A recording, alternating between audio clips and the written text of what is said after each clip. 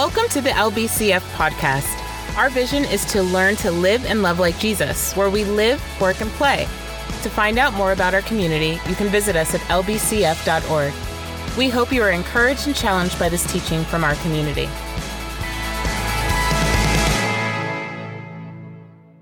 Good morning, everybody. For those of you that don't know, my name is Ryan. I am the teaching pastor, and I head up the teaching team here at LBCF. And we have the beautiful kind of challenge, but opportunity and blessing to be a community that is led by three pastors. And one of us has not been in the room for the last 2 weeks because he is currently in Zimbabwe, but he sent an update video from some of his work, and I wanted to make sure that we could all watch it together. So here is Pastor Danny. But right now, as you may know, I'm in Zimbabwe. I've been here now for about a week, and God has just been really doing amazing things. I'm here with my friend Ronnie, who is the founder and director of God Adores You Ministries.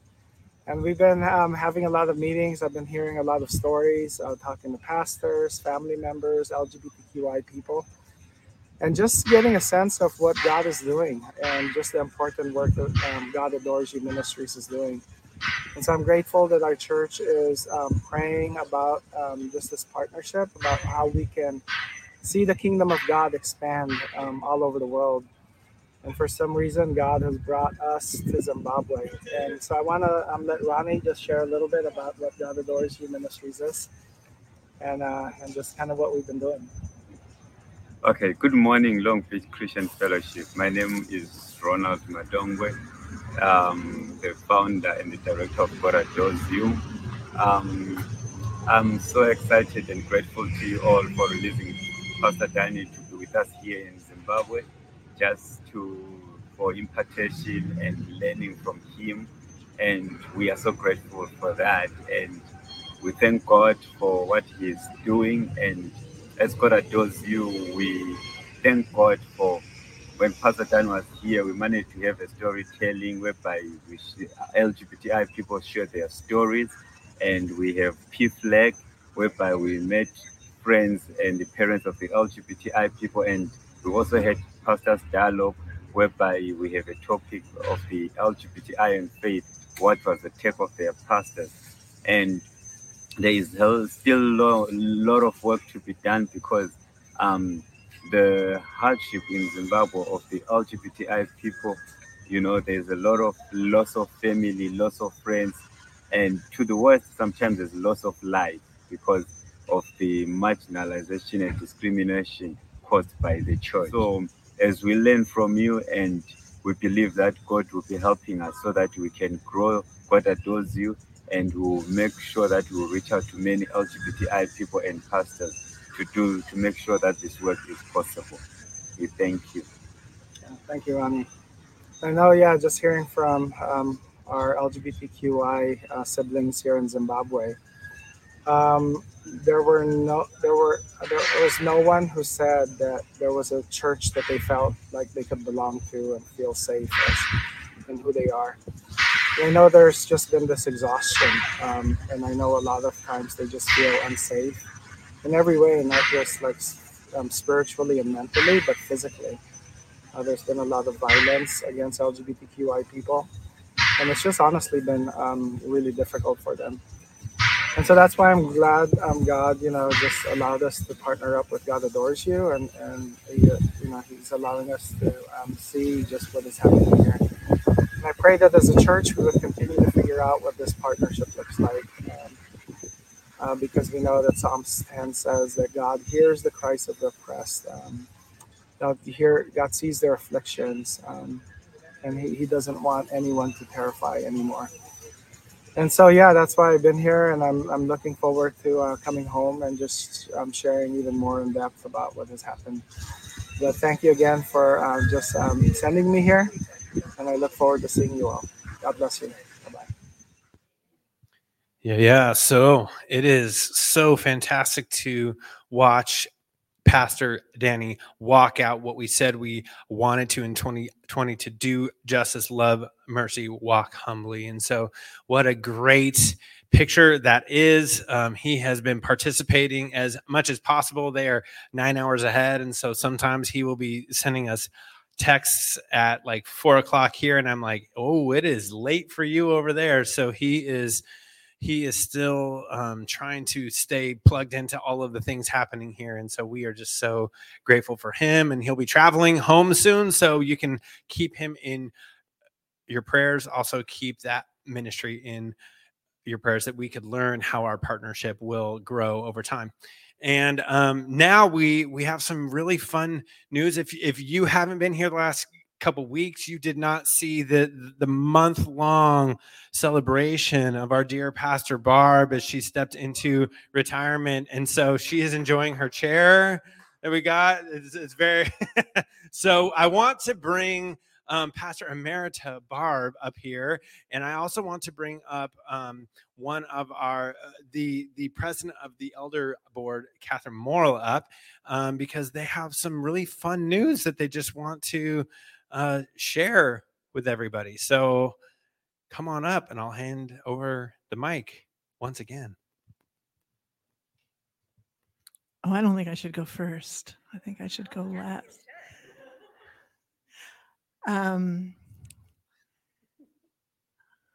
You know, the only way that I could leave our staff is knowing how amazing our staff and leadership was in this community. And with all my heart, I'm aware that that is true.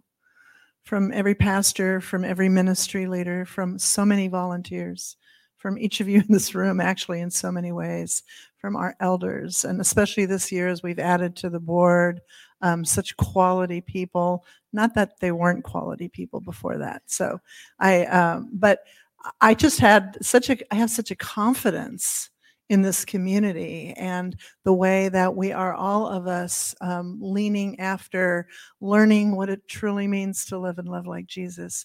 And so I felt free at the tender age of 74 to step away from those staff meetings, you know, there, and become a community member who gets to be a part of this community, to volunteer, to do all the things that my heart says are right.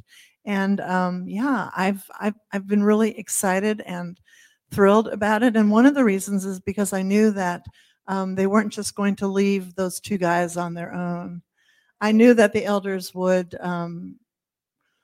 understand that that the lead team at Long Beach Christian Fellowship is a team of 3. And so I get to announce a woman of such integrity, of such depth of compassion, of such an ability to give pastoral care from the smallest to the oldest and the biggest in this community. So we have a new lead pastor, and her name is Mary Dorset.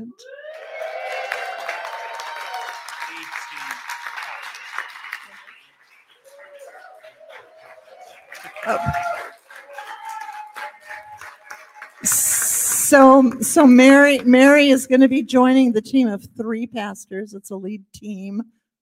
And that's such a beautiful and exciting thing. And the elders want to bless you and say some things too. And I'm just going to hand the mic off and go sit in my chair with arms. Oh, Mary, we are so thrilled to have you join. And, you know, you already are a pastor, not because you've been the children's pastor, but because that is who you are.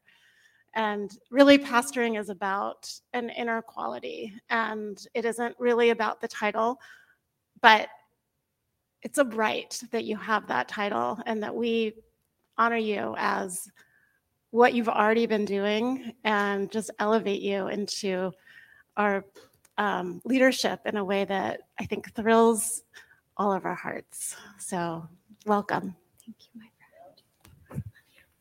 And I would echo that and just say thank you so much for the way you've served the kids here at our church for so many years, and just your giving heart to the community here at our church. And we look forward to stepping into this new and glorious, wonderful season with you and your family. And blessings, blessings, blessings. And her title will be the Pastor of Children and Family. So she's not going anywhere. Like our kids will still have Pastor Mary. And that's very important. Thank you.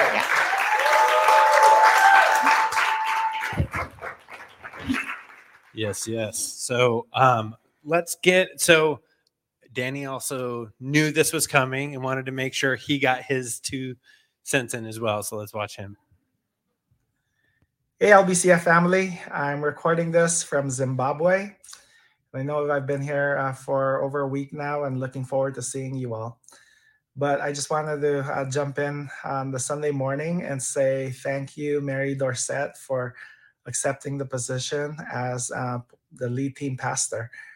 And I am just so grateful. And I know that every time I think about you, and I know everyone else does, and I'm sure that that's what happened this morning, that when you were announced as pastor, it just makes sense.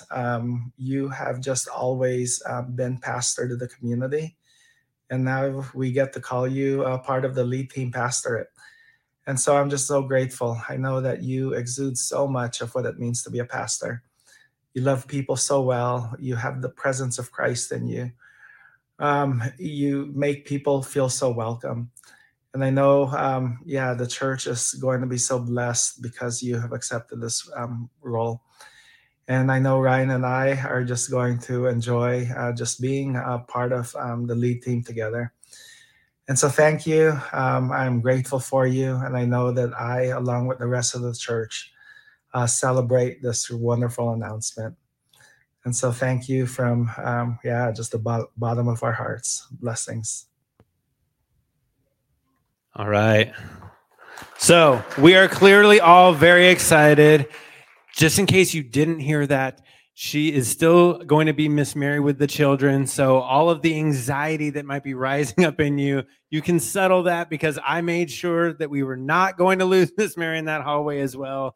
That was a very important thing. And what a beautiful picture it is for our community to fully embody that the leadership and the participation of our children is not a thing that just happens over there, but that is a discipling people of a part of our church. So that is a value that we have a pastoral presence leadership that says the children are us. They're not just being watched while we handle church in here. The church is happening there, that the Holy Spirit is moving powerfully, that it seems so interesting that anytime youth spoke up in the Bible, Jesus said, pay attention to what is happening here. And that's beautiful. And so we are excited clearly. And today we have the opportunity also to hear Miss Mary lead us in the word and in teaching. So I'm going to hand the mic over to Pastor Mary Dorset. Thank you, my friend. I love you. I love you. Thank you. Whew. Hey, everybody. So, I'm Mary, and if we haven't met, I want to meet you. So come see me later, and let's talk. Just a little bit about me. I am married to the love of my life, 19 years on Tuesday, and we have 3 kids, 20-year-old. So if you do the math, you might see that she was there at our wedding, and almost 18-year-old. And an 11-year-old, and they teach me so much about the goodness and the grace and the love of God, and I'm so grateful. And most Sundays I'm in the hallway, and I get to remind children that they're loved and chosen by God, and it is the most beautiful and profound honor, and I'm so grateful. And then every once in a while I get to come in here and I get to nerd out with you guys about the Bible. And that also is profoundly humbling and so beautiful. But there is something about being with the kids that is so healing for me. They grow me and they ground me in my faith by seeing the way that they engage in their faith. And so I was scrolling on Facebook and I saw this thing. Can I get that first slide? And it caught my eye. It says, God, give me the faith of a little child who trusts without questioning, who simply and gladly believes your word without doubt. And it sounds so good, But I actually think whoever wrote this has never spent any time with a child and doesn't remember being a child themselves. Because I would never say that a child's trust is without questioning and their belief is without doubt. Like, they are characterized by their curiosity. I need water. Thanks. I think that if I was to write a prayer asking for the faith of a child, it would look something more like this one.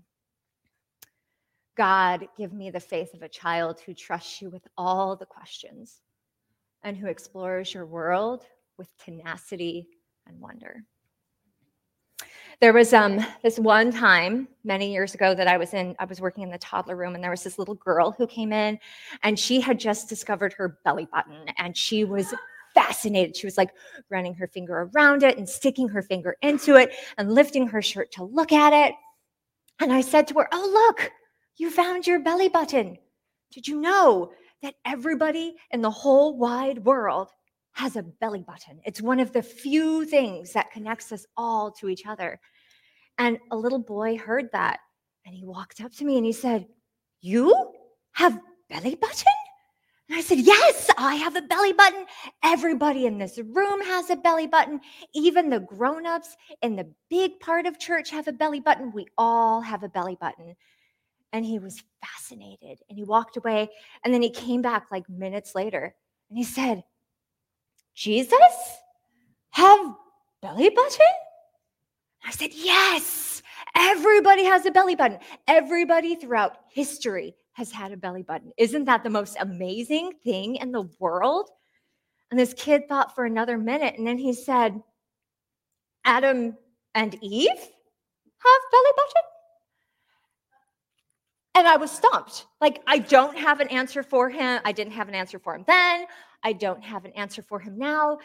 And I love that so much. Like, this is where we're at in the world, that toddlers can come up with questions that are so theologically difficult that I cannot answer them. I like to think, though, that when God crafted Adam, he thought he was just the sweetest, most beautiful thing. And after he was all done, he went boop right in the belly button. And so he had one too, but who knows?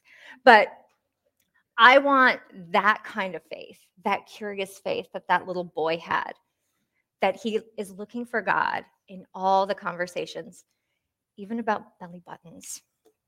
So when Ryan suggested that we all have this chance for the teaching team to share something that grounds them or compels them or excites them, I knew exactly what I wanted to talk about because it has been my life journey. I wanted to talk about my journey to let God be God, to let him be big and mysterious and full of glory.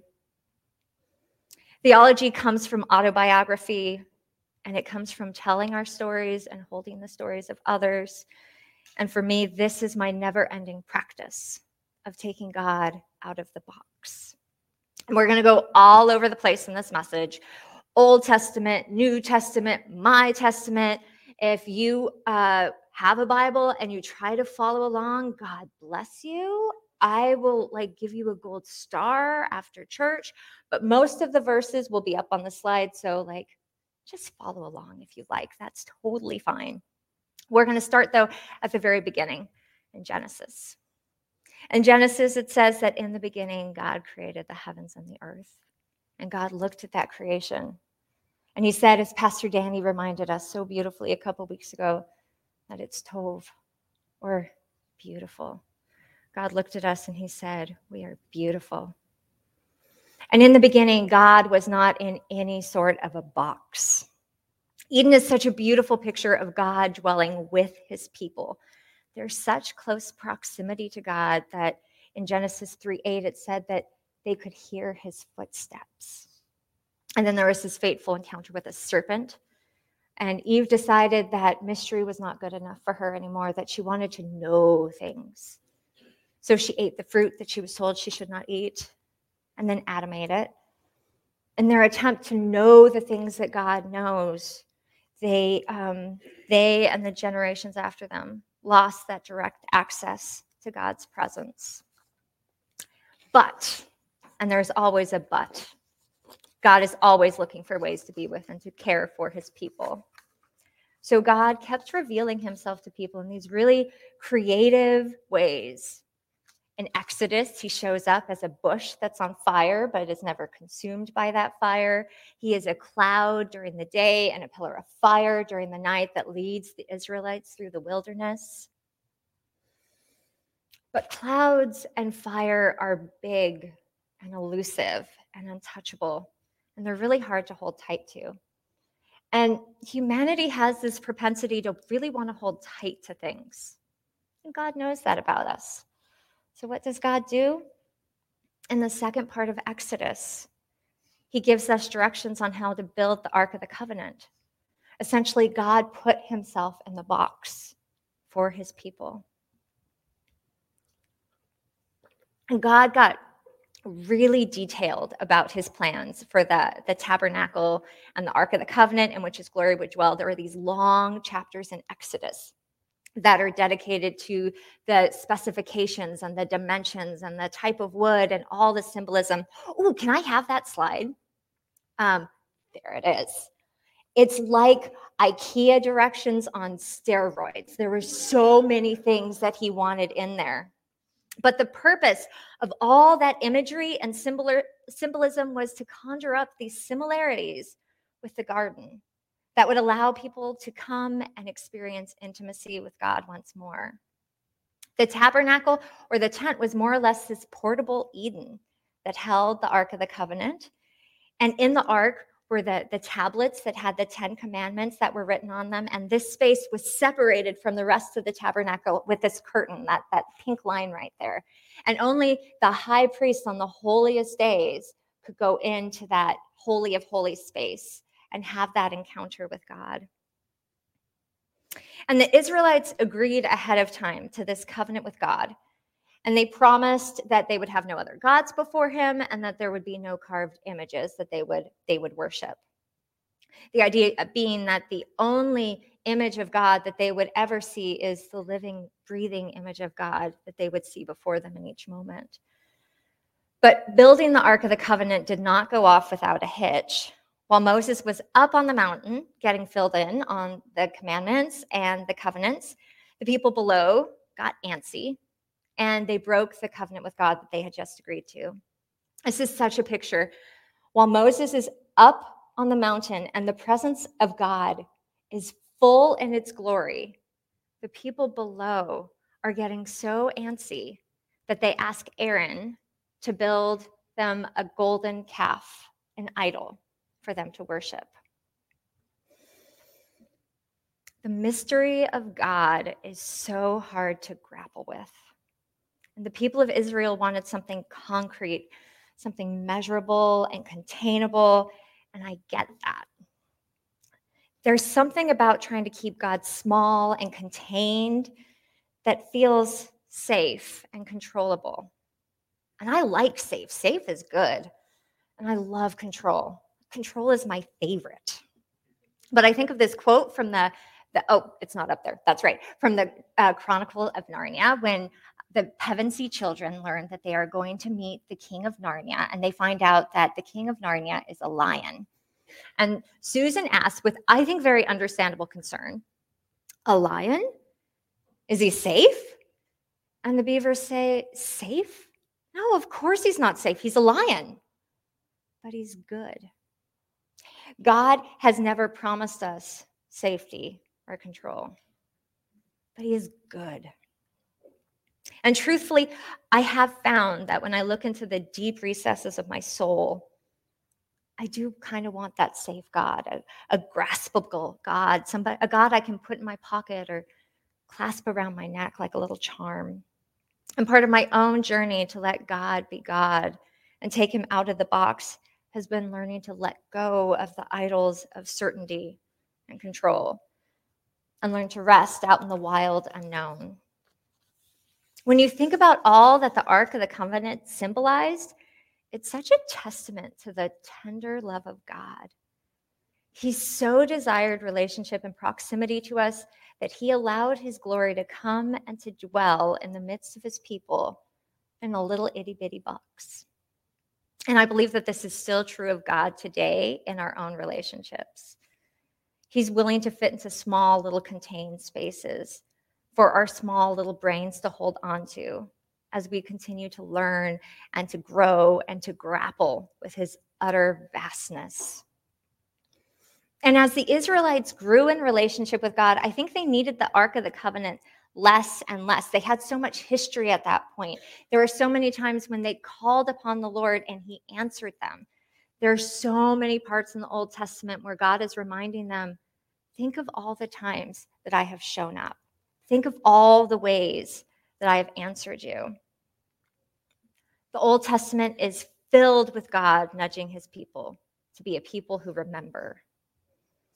But even good things can distract us from God. I think the Holy Bible can sometimes distract us from God. We want to keep him all contained in those pages, but he's bigger than that. He was bigger than the Ark of the Covenant too. And at some point in 1 Samuel, the Israelites actually tried to make that Ark of the Covenant kind of like this lucky charm that they could carry with them into battle, and it did not go well for them. At some point, the Ark of the Covenant went missing, and to this day, we don't know where it is. And I like to think that that was part of God's plan all along, because it was never his plan to stay contained in that little space. He's too big for that. So God sent Jesus into the world. And so in John 1:14, can I get that slide up? It says, the Word became flesh and made his dwelling among us. We have seen his glory, the glory of the one and only Son who came from the Father, full of grace and truth.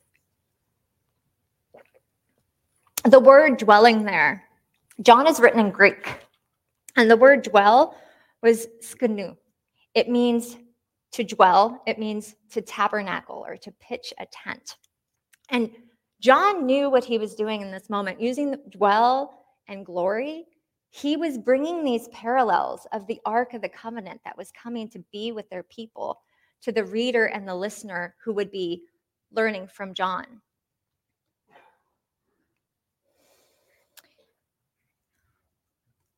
God became flesh. He pitched a tent among his people, and people could once again hear the footsteps of the Lord. But then, even then, God was not done showing just how utterly uncontainable he was, because then all three of the Synoptic Gospels talk about that after Jesus died, that curtain that separated the Holy of Holies from the rest of the tabernacle split in two. God was moving into the neighborhood in new ways. He was not limited to a select few on special dates. He was making himself available to everyone. As it says in Colossians 1:27, I think I have that one. I do. To them, God has chosen to make known among the Gentiles the glorious riches of this mystery, which is Christ in you, the hope of glory. This is what we get, y'all. Jesus dwells in us. We have the hope of glory housed inside of us. He's pitched a tent in our lives, and that glory gets to show up. I became a Christian when I was 3 years old, and it had really humble beginnings. My brother, who had just turned 7, very nobly wanted to cement my eternity in heaven by bribing me with a candy bar if I became a Christian. And I have never been one to turn down a candy bar, so I very enthusiastically accepted. I never did get that candy bar, which I think is actually probably a good thing. But something happened in that moment. Something happened when I prayed. I cannot explain it. It felt like a holy mystery then. It feels like a holy mystery now. God met me in that moment, and I fell into deep, deep love with him. But I was 3, y'all. And as the apostle says in 1 Corinthians, can I get that slide? See what I mean? We're going everywhere in the Bible today.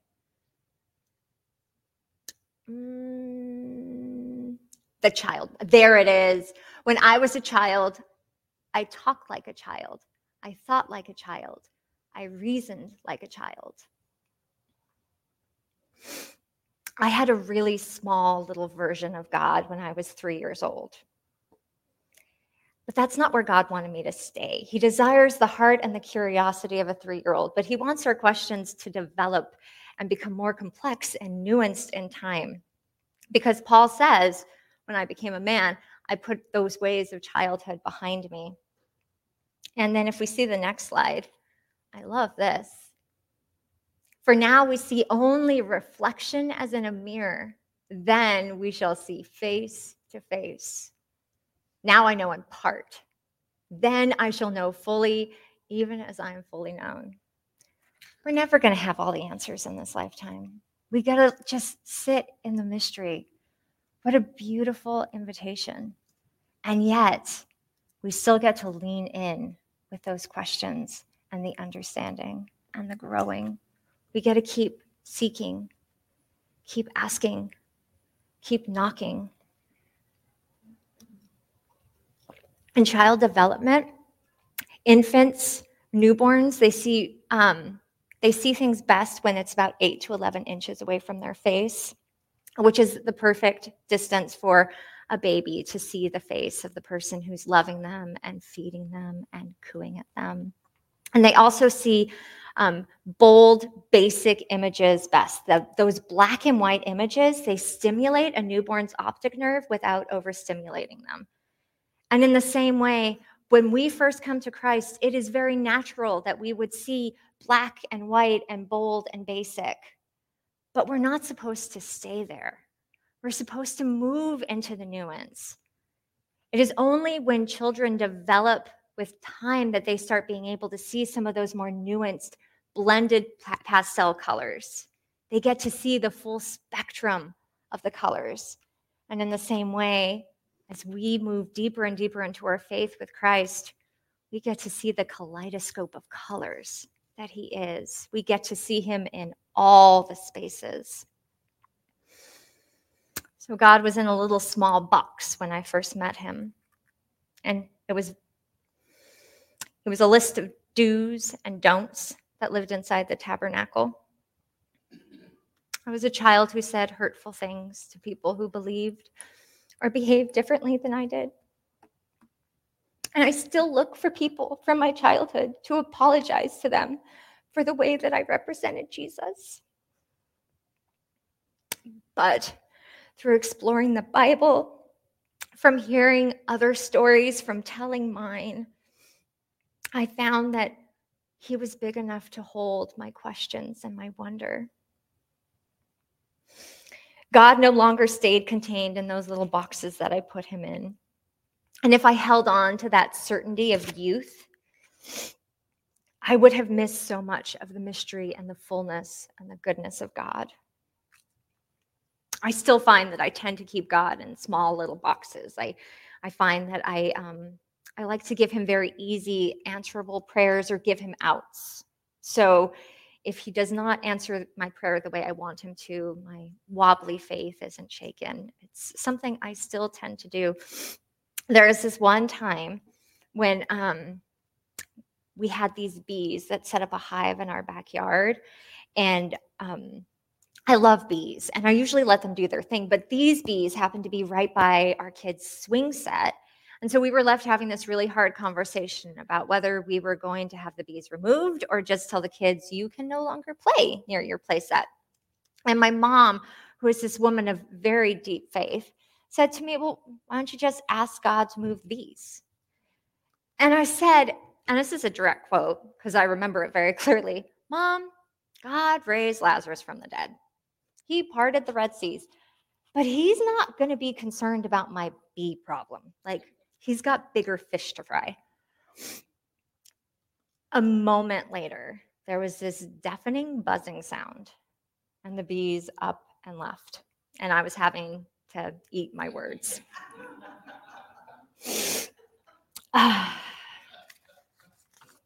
It's like God was straight up defying to stay put in the lane that I had put him in. And he's constantly challenging me to move into the mystery with him, to be comfortable at being uncomfortable,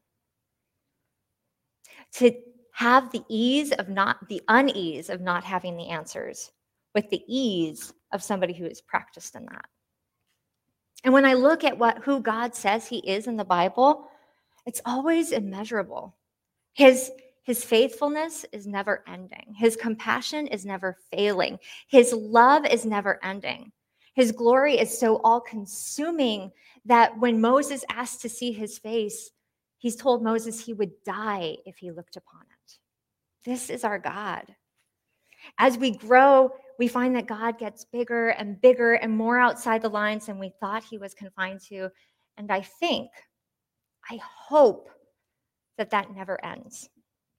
I believe it's our life's work to take his word and to bind it tight and then to loosen it again so we can explore it and consider it and then reconsider it again and again. When Jesus says that the kingdom is made up of little children, I believe that it will be our tenacious trust that brings all of our questions and ponderings and hopes and hearts to him that keeps us childlike. Here's the thing about doubt. It's gotten a bad rap for a long time. The disciple Thomas has been given the moniker Doubting Thomas. He's not even so much a person anymore as he is a noun to criticize somebody else for their lack of faith. But I think we've given Thomas a really bad rap. Thomas was not in the room with Jesus when he revealed himself to the other disciples. And so it is then that Thomas says, I will not believe in the resurrected body of Christ unless I can see the holes in his hand and put my hand through the hole in his side. And we have the benefit of being able to read the Bible line by line and see what's coming next. But he was living it minute to minute. And as we look at that text, it was actually a full week after that Jesus came back and Thomas saw him at last. It was a full week and Thomas was still there in that room, waiting for Jesus, looking to see his face. That's not doubt. That's hope. And when I don't get the answers I want, when God doesn't show up the way I want him to, I can only pray that I would have the courage and the tenacity that Thomas had, that I would stay looking and waiting and hoping for Jesus. And here's the thing about trust. There is no trust without questioning. That's exactly how trust is formed. From the day children are born, there are these little scientists who are learning cause and effect and finding out how the world will respond to them and how people will respond to them. And that's why children who are severely neglected will stop crying, because they find that their voice does not help get their needs met. There was this one time when my oldest was in school and I told her that it was free dress day. And we got to school only to find out that I got my dates mixed and everybody else was in their uniform. And I kid you not, for years, Rory could not trust the authority of my words. Like, it shook her that much to find out that moms sometimes get it wrong. Trust is built on knowing that what the person says, they're going to follow through on, that they are right on things. It's built on record keeping. And I had to work so hard to build that trust with her again. And just as there is no trust without questioning, there is no belief without doubt. That's the paradox of faith, that it cannot exist without doubt. And if we teach our children or ourselves that kind of belief without doubt is the ideal, I think we're doing a huge disservice. We're missing the point. I believe that those questions are held with reverence and delight by God. That is the very picture of trust and intimacy, that he's big enough to hold it all, that he has all the answers, even if we won't get them in this lifetime. We're called to an untamed, wild kind of trust. And we trust in God not because of our good and trusting hearts. We trust because he has shown that he is worthy to be trusted. And I want to close from a verse. It's from the Message, so it's a paraphrase, but I love it so much because it just, when I find that what my soul is truly longing for is this kind of really big God. Can we get that verse up from, there it is. I love this. We open our doors to God and discover at the same moment that he has already thrown open his door to us. We find ourselves standing where we always hoped we might stand, out in the wide open spaces of God's grace and glory, standing tall and shouting our praise. I think part of our journey of taking God outside the box is to bless and to hold those boxes that we've carried in the past as a sacred and essential part of our journey, until at last we find that there are no more boxes. And we find ourselves where we always hoped we might be, out in the wide open, uncontainable, unboxable spaces of God's grace and glory. Standing tall, shouting praise. I'd like to call communion, or not communion, words. I have them. The worship band up, and we are going to have communion. Just as the Israelites were called a people to remember, we are also a people who are called to remember. That's what we do with our stories, and that's what we do when we gather around the communion table. We remember and partake of the mystery of Jesus' body broken for us, his blood shed for us. We taste it, we chew it up, and we swallow it. It sits in our bellies. Our bodies that are made up of star stuff hold inside it this mystery of his body and his blood, the bread and the wine.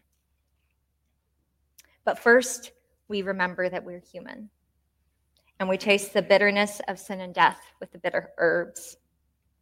And then we come to the table. And that taste is overpowered by the offering of his love. And because the Lord's table is welcome to everybody, we have both bread and wine and gluten-free crackers and grape juice so that all can partake. So let us keep this feast together.